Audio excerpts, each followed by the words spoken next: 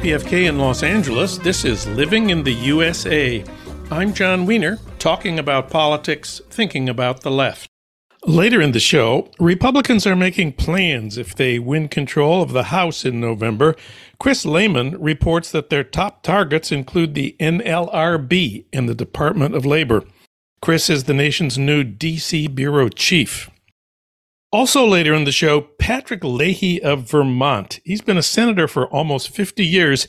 Today he describes how on January 6th, when senators took refuge from the mob attacking the Capitol, they prepared to complete the work of counting the electoral votes in their underground bunker until he insisted they should wait until they could return to the Senate chamber.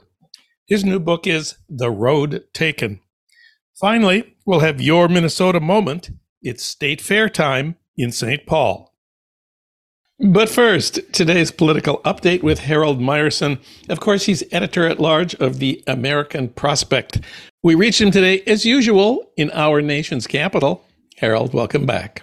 And as usual, it's great to be here, John. Well, let's start today with news of the class struggle in America. 10 years ago, the SEIU launched a campaign to organize fast food workers and win a $15 minimum wage. But today, the union cannot claim any fast food workers as dues-paying members. And yet you say this campaign has not been a failure. Why not? Well, it has really changed a lot of the socioeconomic policies of the United States. It is very hard to unionize workers. That is under the purview of a dysfunctional federal law, the National Labor Relations Act. But by backing this campaign, SEIU first managed to convince a number of relatively progressive cities like Los Angeles, and then relatively progressive states like California and New York to raise their minimum wages to the above-mentioned $15 an hour, or in some cases, once that gets indexed, as it is in California, even higher. In fact, the whole momentum that's been behind raising the minimum wage in many states really was triggered by this campaign. So that's the first achievement. The second achievement is legislation that has now passed the California state legislature and is being conveyed to Governor Gavin Newsom, more on that in a minute, which creates really the first instance of what's called sectoral bargaining in the United States. Basically, that is when workers are able to get set standards and maybe a contract across an entire industry, not just with individual companies. And on the one hand, we've had things in the United States like what is called pattern bargaining, when there were just the big three auto companies and one very powerful union, the UAW. UAW was basically able to win the same contract at Ford, General Motors, and Chrysler back in the day. That was pattern bargaining. Then we have had bodies that set minimum standards for an industry. There's been a lot of that, although it doesn't get a lot of publicity. In 1935, for instance, Congress passed the Motor Carrier Act, which basically, at a time when the Depression was raging, it said, interstate truck companies are regulated so that they can't cut their rates below a certain figure. And that meant that they couldn't really cut wages below a certain figure. That sets a floor. And that means that, no company can achieve a competitive advantage by being horrendously lowball. Well, it took the Teamsters 30 years, but then they finally, using this as a vehicle and using the organizing drive of one Jimmy Hoffa, managed to unionize the entire interstate trucking population of the country, which is obviously in the course of the last 40 years since eroded. But we have never had a combination of those two things, of setting standards for an industry and really having workers sort of bargain with management to get a flat pattern across an industry. And that is exactly what the California legislature has just passed. They've created a council, which will have 10 members, essentially 4 from fast food employers and 4 from fast food workers, and 2 appointees of the governor, whoever that may be, that will set standards for what is currently the 550,000 workers in the fast food industry chains in California. And it would set a minimum wage starting next year of $22 an hour. It sets cost of living increases, so it limits that to 3.5% a year. It does all kinds of things.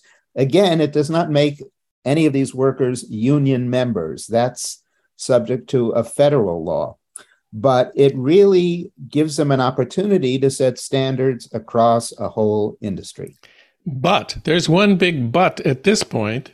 Governor Gavin Newsom has not said he will sign this law, even though he's a Democrat in the most democratic state in the United States. Why not?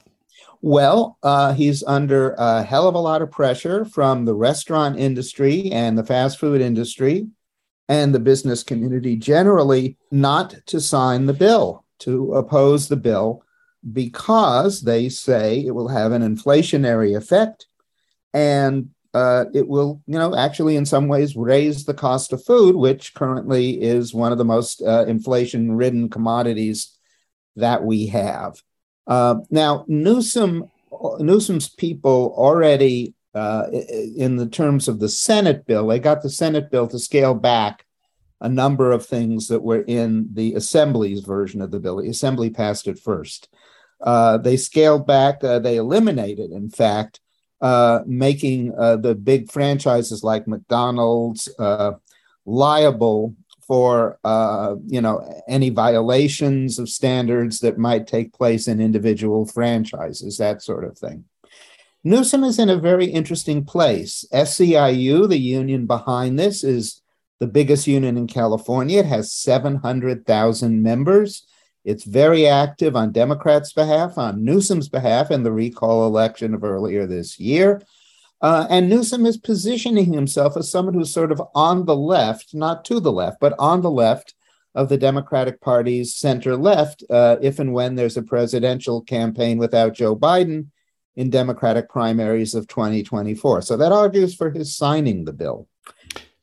But he's scared. He's scared because their companies are going to go to war against him, saying he's a cause of inflation. And of course, this is California.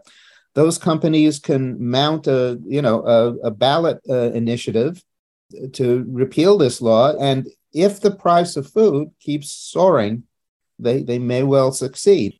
You suggest in the prospect that it's hard to imagine that business won't put $1 gazillion behind an initiative campaign. That sounds ominous. Well, it is ominous. It's less ominous if inflation in the food sector subsides. And, it is a saving grace that the first opportunity they would have to do this is a little more than 2 years from now, which gives the economy, maybe some time to calm down. They couldn't get it on the ballot until November of 2024. But, there's a whole lot of cross pressures on this. Last but not least, who gets the credit for this? You said the SEIU, but the SEIU is a big organization.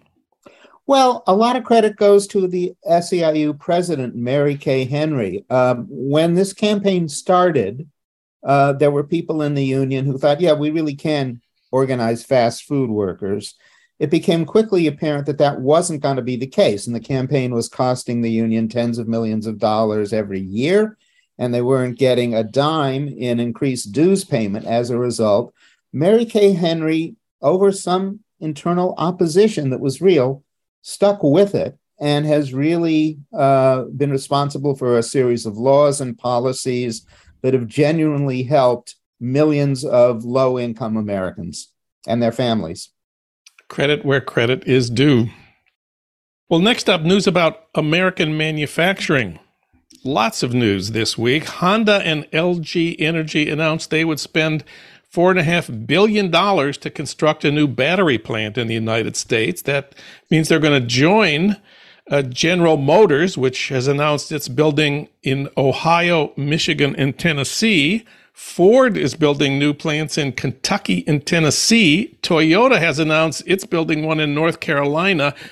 All of these are part of the switch to electric vehicles, one of the most profound shifts in the history of American manufacturing. Kentucky's governor, Andy Beshear, who is a Democrat, announced this week that Kentucky had secured more than $8.5 billion for investment in the production of electric vehicle batteries, which should produce more than 8,000 jobs for Kentucky. He said, quote, Kentuckians will literally be powering the future. Also this week, First Solar, which is the largest solar panel maker in the United States, announced that it would construct a new solar panel plant in the Southeast, spending maybe $1 billion there. AT&T announced it was going to build a new fiber internet plant in Arizona. This follows on the steps of Micron announcing a $40 billion investment, 40,000 new jobs in the United States.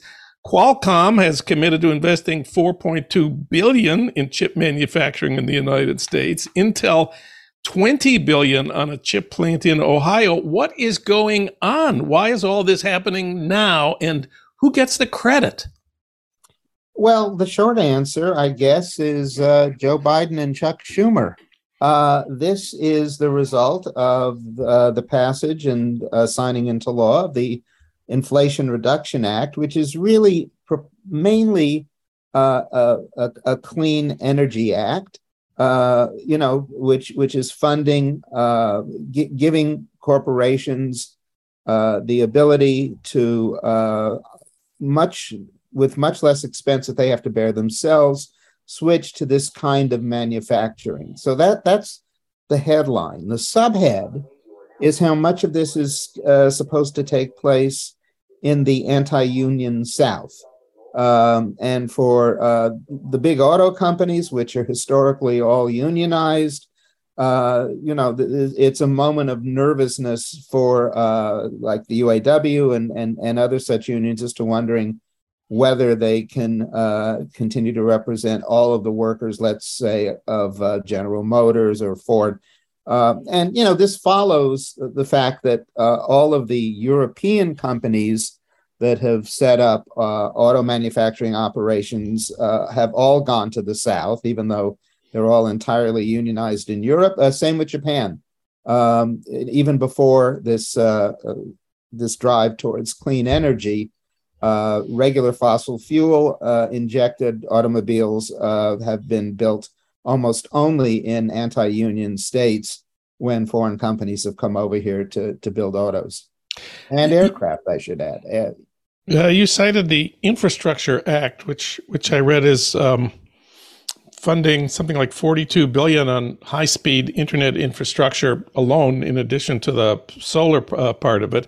There was also this thing, the CHIPS Act. Remind us what role that had to do with all of this. Well, the CHIPS Act was, again, a huge funding of an industrial policy bill, a bill that said the government is strategically going to bolster strategic industries. And in this case, semiconductor chips have become essential to all kinds of devices, machines, you name it, that, in olden days didn't need them. There's been a real shortage in car production in the United States because cars now require semiconductors.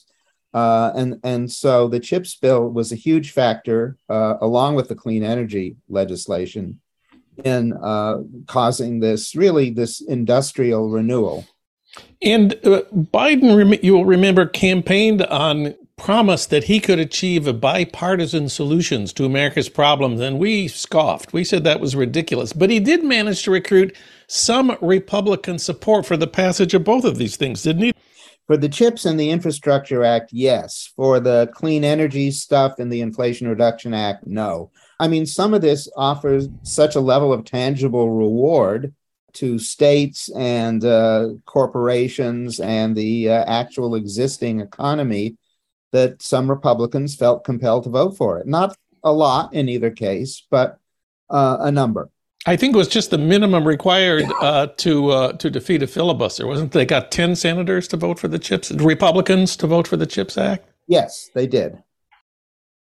Next topic, the LA mayoral race. There's a new poll from the LA Times this week that shows Karen Bass has widened her lead over billionaire developer Rick Caruso. They reported 43% for Karen Bass, only 31% for Rick Caruso, 24% undecided. In the primary, she beat Rick Caruso 43-36. That means Caruso's share of the electorate has fallen from 36 to 31% since the primary. What is going on here? Well, Caruso I think, has always been a bit of a long shot in Los Angeles because Los Angeles is a profoundly capital D Democratic city. And Caruso has been a Democrat for, I would say, less than 30 weeks. Mm-hmm. And he's also, suffering the consequences of his having backed Republican candidates who were anti-abortion and anti-choice, and having made some statements of his own belief in that regard many years ago, which is something that's coming around to bite many Republican candidates, even now we know in places like upstate New York and Kansas. And so I think Caruso has a very tough road ahead of him. He will clearly spend $1 gazillion. But the fact that this election, as LA mayoral elections in the past have not, the fact that this election coincides with the general election in which voters will be in Los Angeles going to the polls to vote basically all Democratic for all Democratic elected officials and for a constitutional amendment that puts the right to an abortion in the Constitution.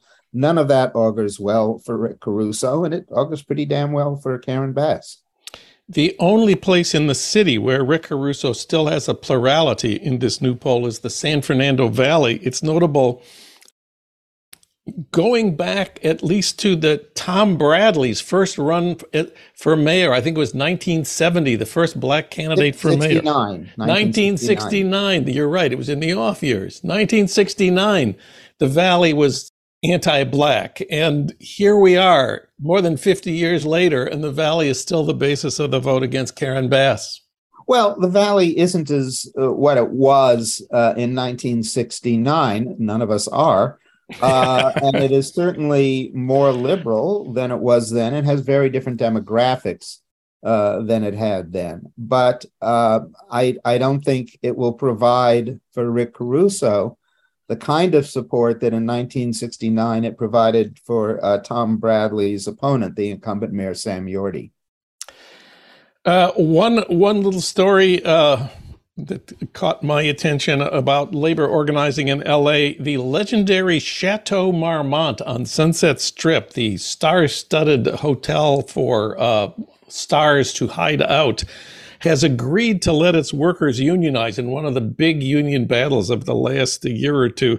The owner had announced he'd rather convert it to a members-only club than unionize, but members of Unite Here Local 11 got an NLRB election, which they won, and the owner is now that the results have been validated, the owner has announced he will bargain with Local 11, even this legendary Chateau Marmont. Yeah, except Local 11 is pretty legendary, too. They've waged decades-long campaigns.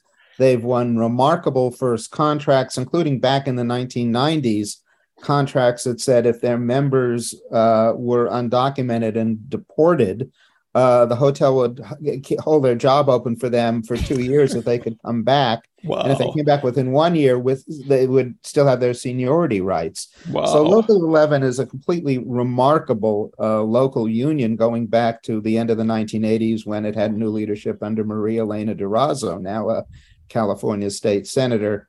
Also, partly because of its cachet. I mean, it's the only hotel that can claim John Belushi died here.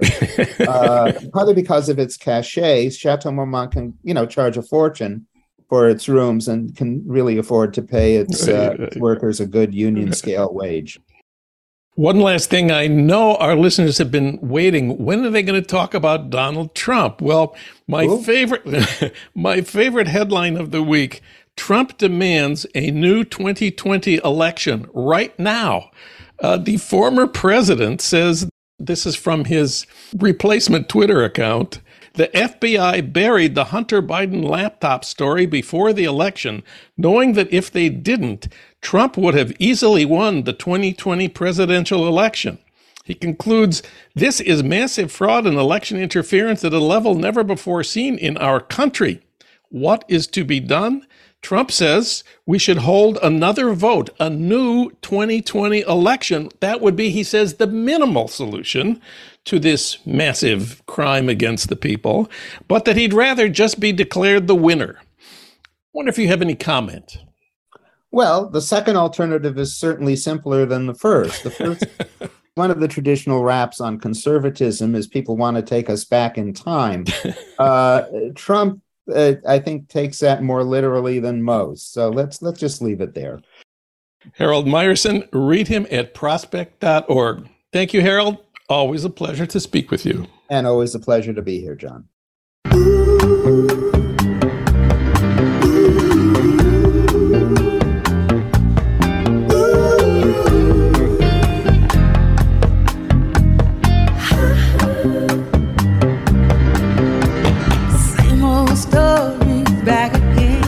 It's the same old story. This is Living in the USA, and I'm John Wiener, talking about politics, thinking about the left. The political landscape for the fall is looking a lot better since Joe Biden signed that big climate and healthcare bill and abolished a lot of student debt. And things are looking a lot worse for the Republicans since the Supreme Court abolished constitutional protection for abortion rights. Now it looks like the Democrats may hold the Senate and do significantly better in the House races than had been predicted. The Cook Political Report now estimates the likely Republican margin in the House after the election may be as little as 10 seats instead of 30 or 40, which had been the prediction a few months ago. But 10 seats still means the Republicans are likely to control the House when they meet again next January. What are their priorities there? For comment and analysis, we turn to Chris Lehmann. He's the nation's new D.C. bureau chief and the former editor of The Baffler and The New Republic, former D.C. correspondent for The New York Observer, senior editor at CQ Weekly.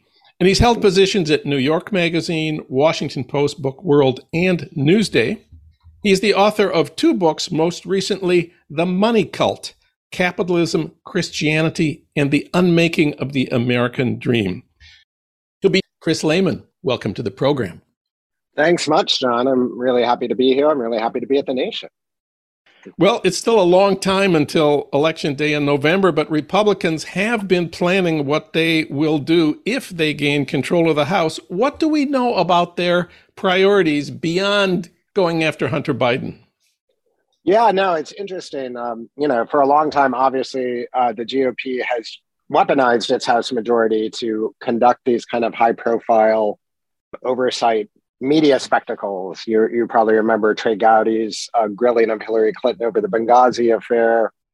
Devin Nunes used his seat on the Intelligence Committee to basically slow walk anything having to do with any hint of collusion, to use an infamous word from the 2016 election cycle, between the Trump campaign and Russia and other oligarchic types.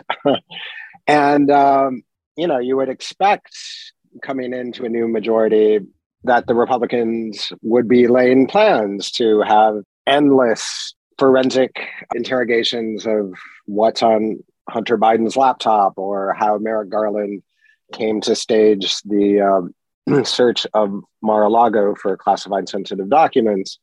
However, there was a recent item in a newsletter from Politico indicating that one of the top priorities is going to be targeting the National Labor Relations Board and also the Department of Labor for intensive grilling from the Education and Labor Committee. Virginia Foxx, who is an old hard right, actually pre-Trump, kind of red meat Republican, told Politico that she jokes that they're going to be holding up to 2 hearings a day. And it's an interesting, I think, window onto what's really at stake in this midterm cycle. The Republicans understand all too well that, their donor base is obviously heavy corporate and very pro-business and regressive on labor issues. And one of the really striking things in the Biden administration thus far is the NLRB has been really aggressive and good from a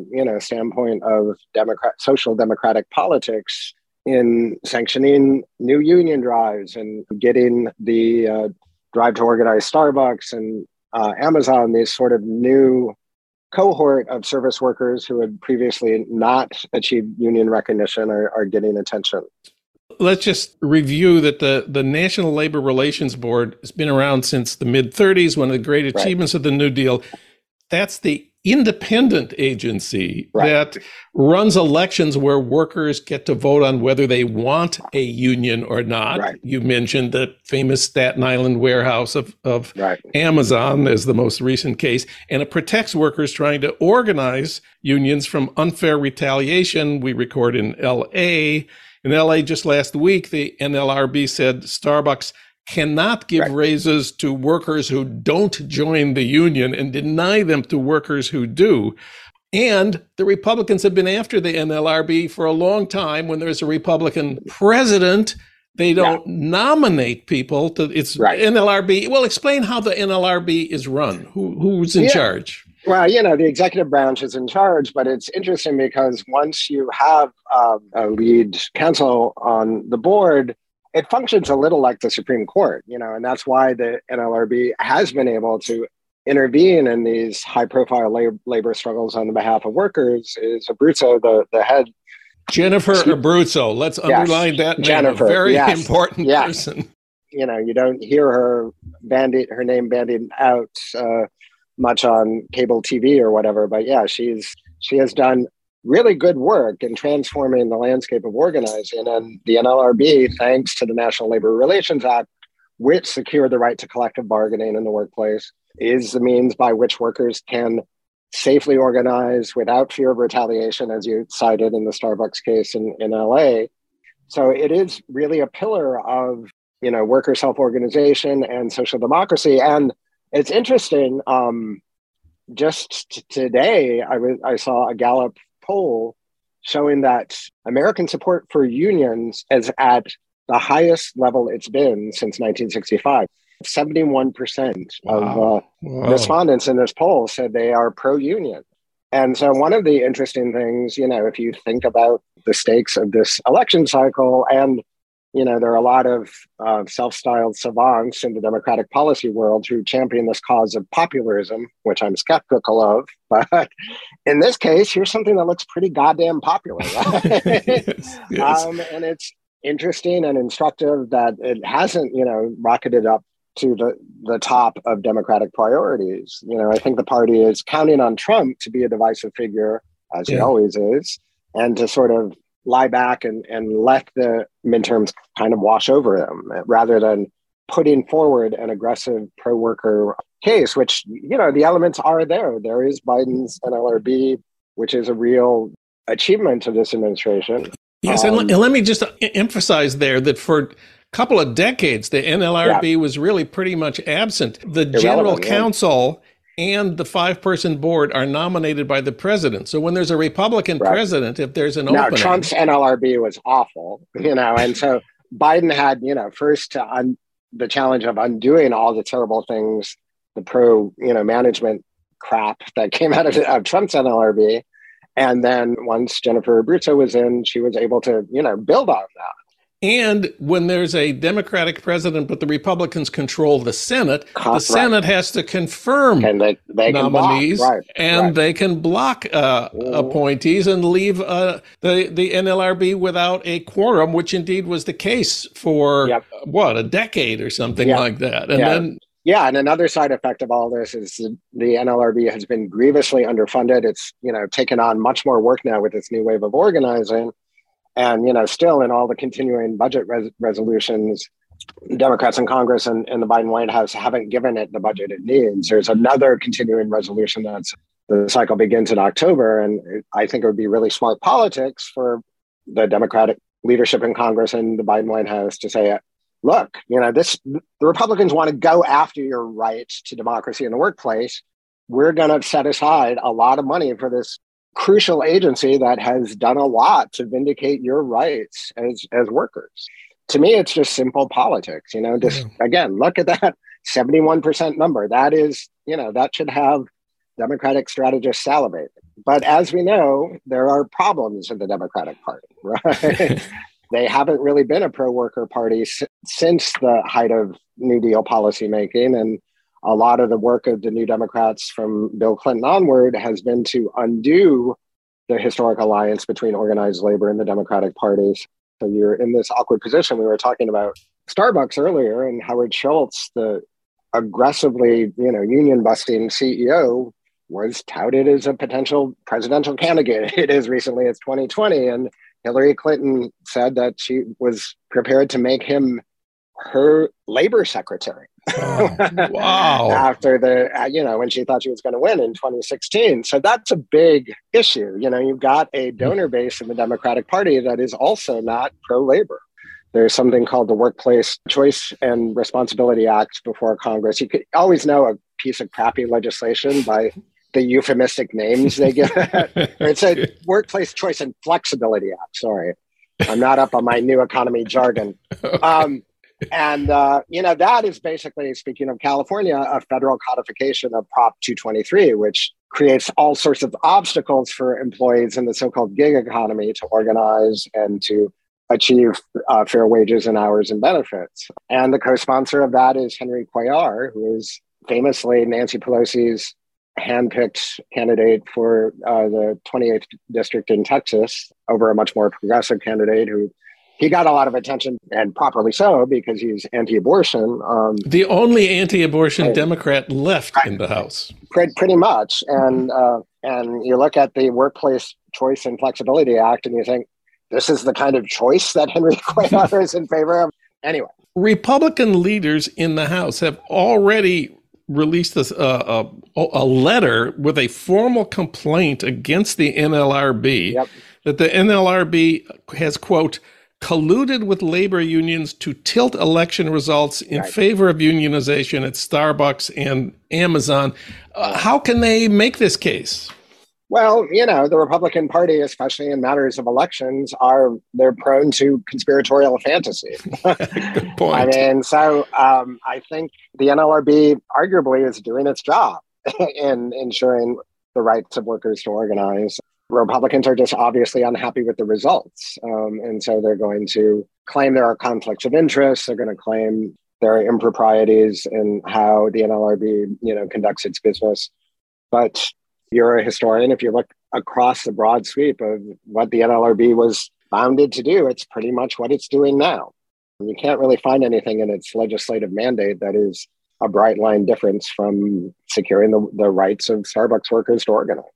In your new piece at thenation.com, you make the point that the Republicans are not going to run on taking down the NLRB. They want to conceal this. And one of their big issues, you say, is going to be the new IRS funding that the Democrats have approved, $80 billion more for the IRS. I saw that in an interview at Fox, Chuck Grassley my old senator. raised the specter of an IRS strike force, quote, that goes in with AK-15s already loaded, ready to shoot some small business person in Iowa, close quote. Is that a harbinger of what kind of discourse we're going to have in the fall? I think we've got it already. And yeah, speaking of conspiratorial fantasy, there you go. I mean, actually, the IRS is another grievously underfunded agency. Under Trump, it basically stopped auditing earners over $400,000 a year. And, it has a workforce that's aging and needs to be replenished. And, the actual language in the IRA legislation, is to direct these new auditors at people who are not small businessmen, who are not bartenders and waiters. There was also a leaked tape from GOP fundraiser recently where Steve Wynn, who is as corrupt a figure as you can imagine, he's a Las Vegas or former casino mogul who's now facing a Justice Department investigation for alleged violations of the Foreign Agents Act and a slew of lawsuits alleging, let's just say, misconduct, including sexual harassment during his tenure. But he, of course, told Ronna McDaniel, the head of the RNC, that given the new electoral realities before the Republicans, they should start cutting ads, claiming that the IRS is going to go after bartenders and waiters. And to me, again, this is just like staring you right in the face. Like, I want, whatever the Democratic equivalent of not Ilya Atwater, because he was racist and awful, but, someone with a bit of imagination and brio to cut ads in response saying, like, the Republican Party is wanting to do Steve Wynn's bidding and demonize you, workers, and lie about what the IRS is up to. It seems like a fat pitch over the inside of the plate to me. But again, as I was saying earlier, there are these institutional problems within the Democratic Party where their commitment to issues of economic justice is conditional, let's just say. Democrats need some imagination and brio in defending unions and collecting taxes. Chris Lehmann, he's the nation's new DC bureau chief. Chris, thanks for this report. We'll be speaking again soon. Great. My pleasure, John. And you can read Chris Lehmann, of course, at thenation.com.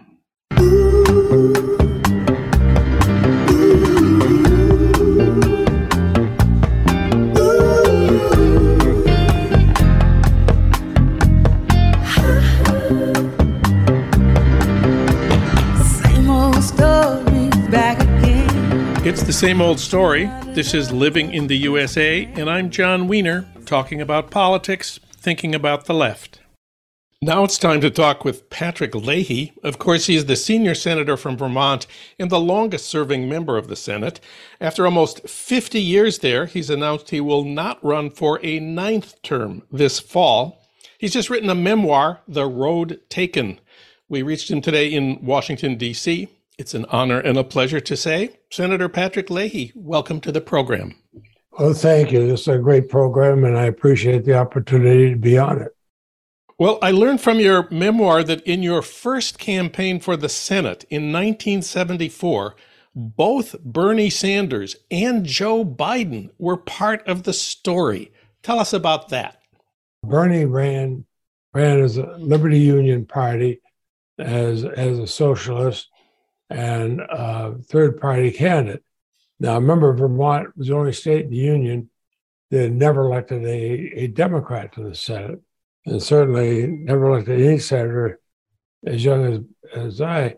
And so I had asked him why he was running, because he was taking mostly votes for me as a candidate on the left, and we got along fine. And he said, well, you can't win anyway, so I get my name known, and he got 5% of the vote, and I won by about 1 or 2% of the vote. And Joe Biden was sent by the Democratic Party to come up and just speak at a Democratic gathering.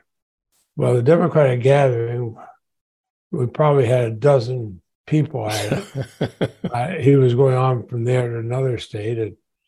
But we got along fine because we were the two youngest people there. And in fact, the press didn't even mention that I was there. They mentioned that youngest senator, and Joe Biden was there. And over the years, we've always teased about that. But it was nice to meet him, and they it was very open, very friendly, talked with everybody, remembered everybody's name. And then when I got elected, I came in and we were the two youngest members of the U.S. Senate. We were the kids, and I think that bonded us more than anything else. And how different was Bernie in 1974? Was he giving the same stump speech he gives today? Income inequality, corporate power? I told him on the campaign trail, if he got laryngitis or anything, I'd give his speech for him because I memorized it. Yeah, it's basically the same speech, and I'll give him credit for that. He's always stayed consistent, and I think people in Vermont grown to appreciate him giving the speeches, and so we get along fine.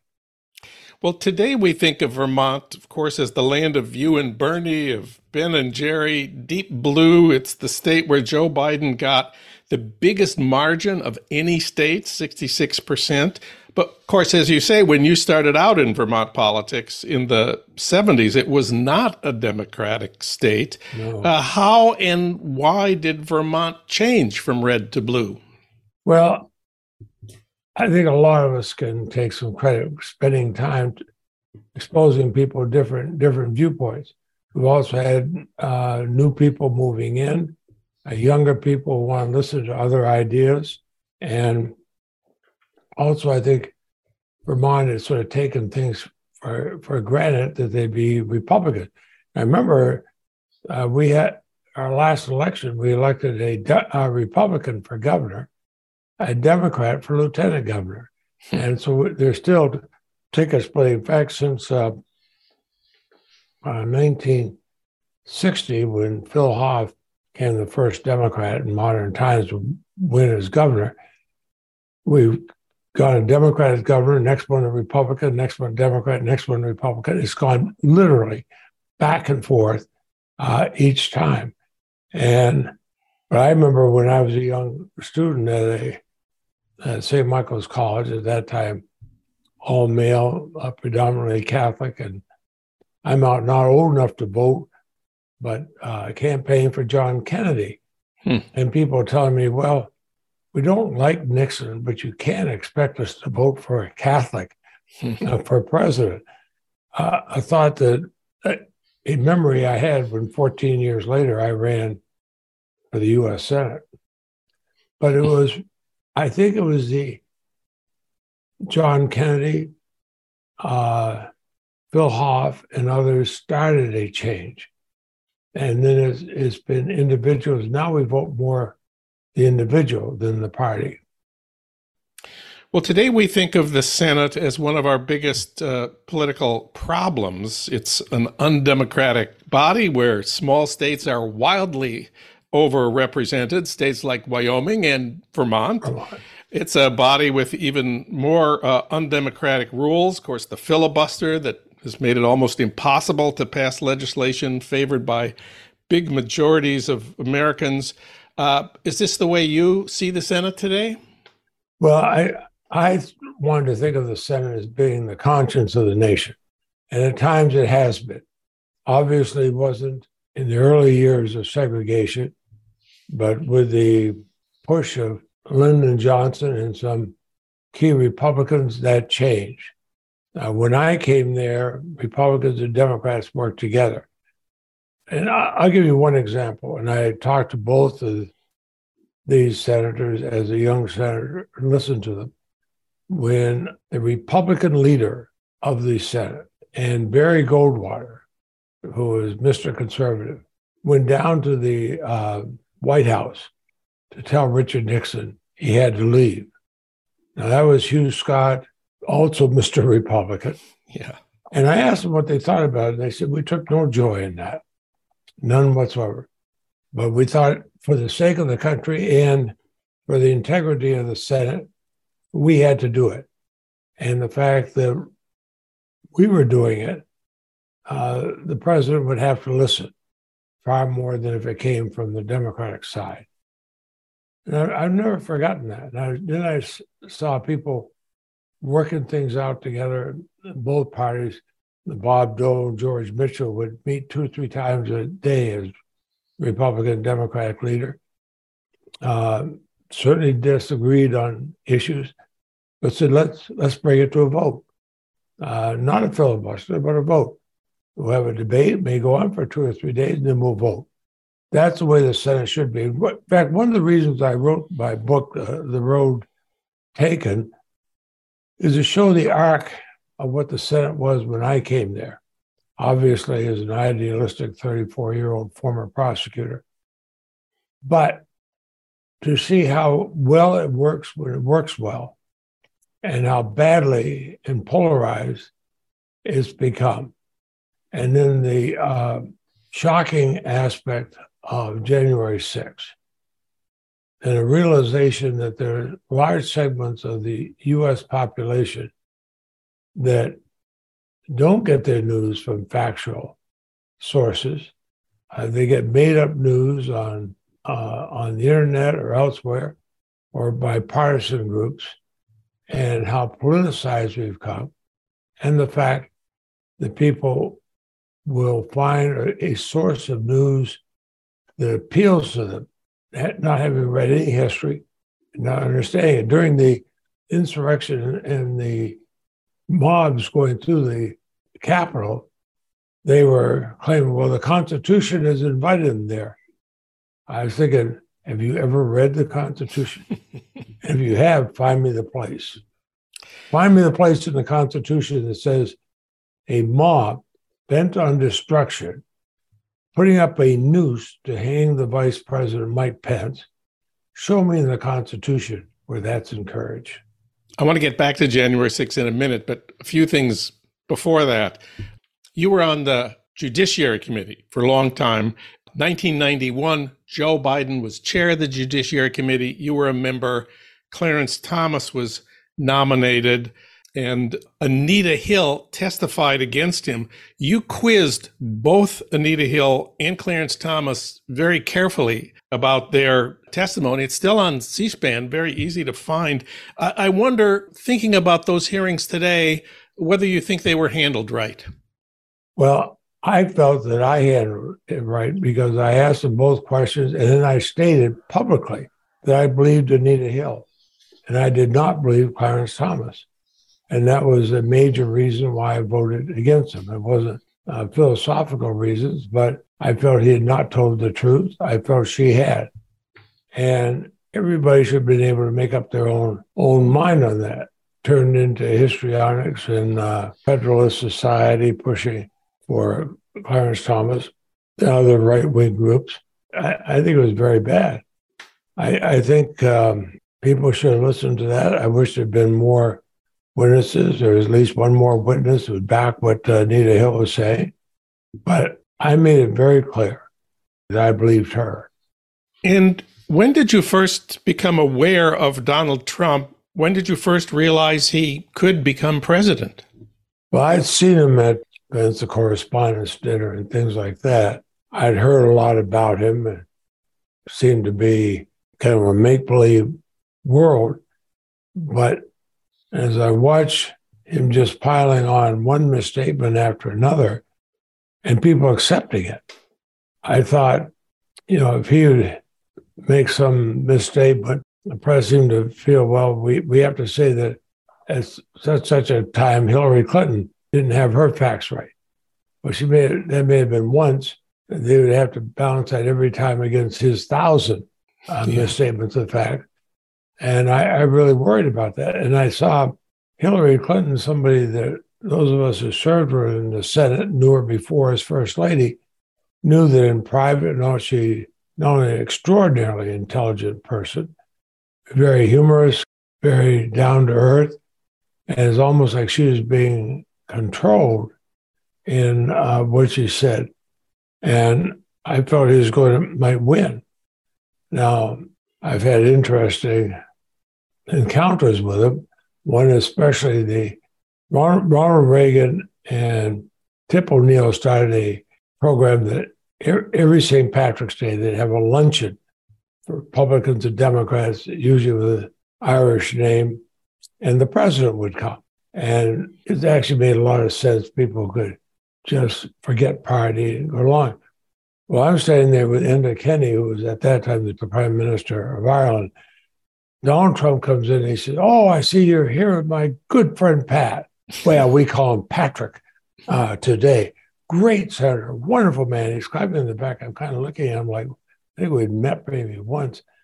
And, we just, my neighbor from Vermont, wonderful, wonderful leader in the Senate, and walks off. Prime Minister is watching, turns to me and says, "Well, now, Pat, do you suppose he has any idea who you are?" And I said, "No, he doesn't."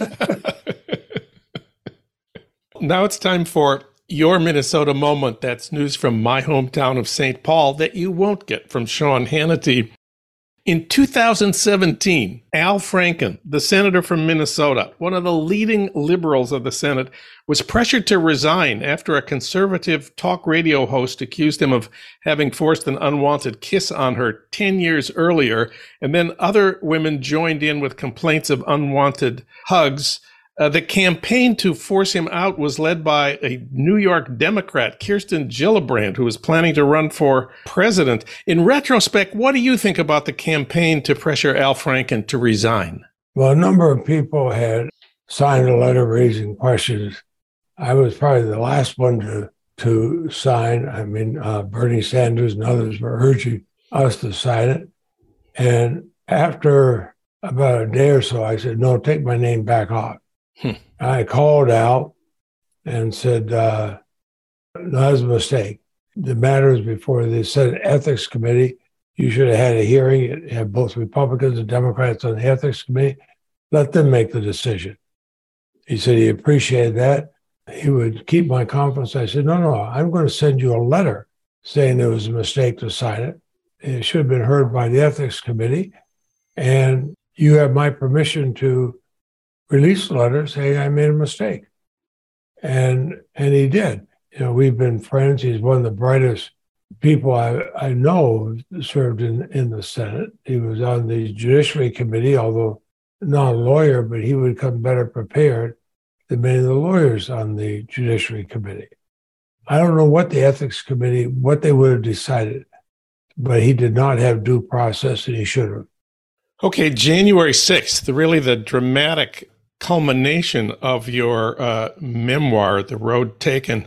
You report that when you and the rest of the senators had taken refuge in a secure, undisclosed location, the Senate prepared to convene in a special session in that bunker. Tell us about that. Well, under the rules of the Senate, we can vote to meet anywhere. I think about the only time we haven't met in the Capitol was after 9/11.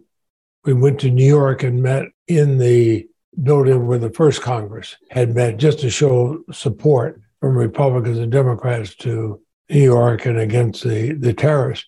So technically we could do it. I stood up and I said, no, I got rather heated. I said, I'm the dean of the Senate.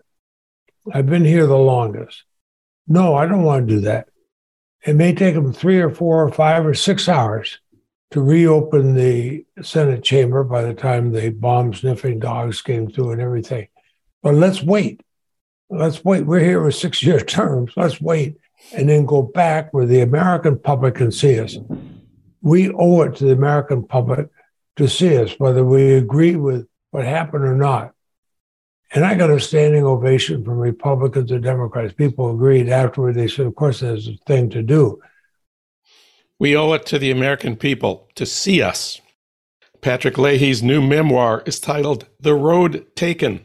Senator, thank you for fighting the good fight in the Senate for almost 50 years. And thanks for talking with us today. Thank you. And I look forward to being back home in Vermont very, very soon. Finally, it's time for your Minnesota moment. Of course, that's news from my hometown of St. Paul that you won't get from Sean Hannity. It's State Fair time in St. Paul. People go to the fair for, of course, the food, the rides, the live music, and the farm animals. But for the state's elected officials, politicking at the fair is a tradition they dare not break. Slighting the fair is one of the best ways to make enemies of Minnesotans, says University of Minnesota political science professor Tim Lindberg. That may be the reason why Minnesota's two senators, Democrats Amy Klobuchar and Tina Smith, make time to go to the fair, even though neither is up for re-election this year. Klobuchar says, quote, "I have never missed the fair." She cited the butter carving in the Dairy Building, portrait busts of the candidates for Princess K of Milky Way, as one of her favorite stops. Suburban Minneapolis Congressman Dean Phillips, also a Democrat, says he's attended the state fair for 52 years and is proud of a photo taken at his first one that shows him as a shaggy-haired blonde kid happily riding a tractor. He's the only U.S. House candidate with a booth at the fair. There he's giving away packets of wildflower seeds that say, "Let's grow together, American," a centrist slogan if there ever was one. At the Democratic Party booth, that's the DFL in Minnesota, Democratic Farmer Labor, people were lining up to meet State Attorney General Keith Ellison. The DFL booth is selling a t-shirt that says, "Row, row, row your vote," row spelled R-O-E. The fair had a small role in American political history. Back in September 1901, then Vice President Theodore Roosevelt pitched his foreign policy in a speech in which he said for the first time, the United States should, quote, "speak softly and carry a big stick." This has been your Minnesota Moment, news from my hometown of St. Paul, and a special feature of this broadcast.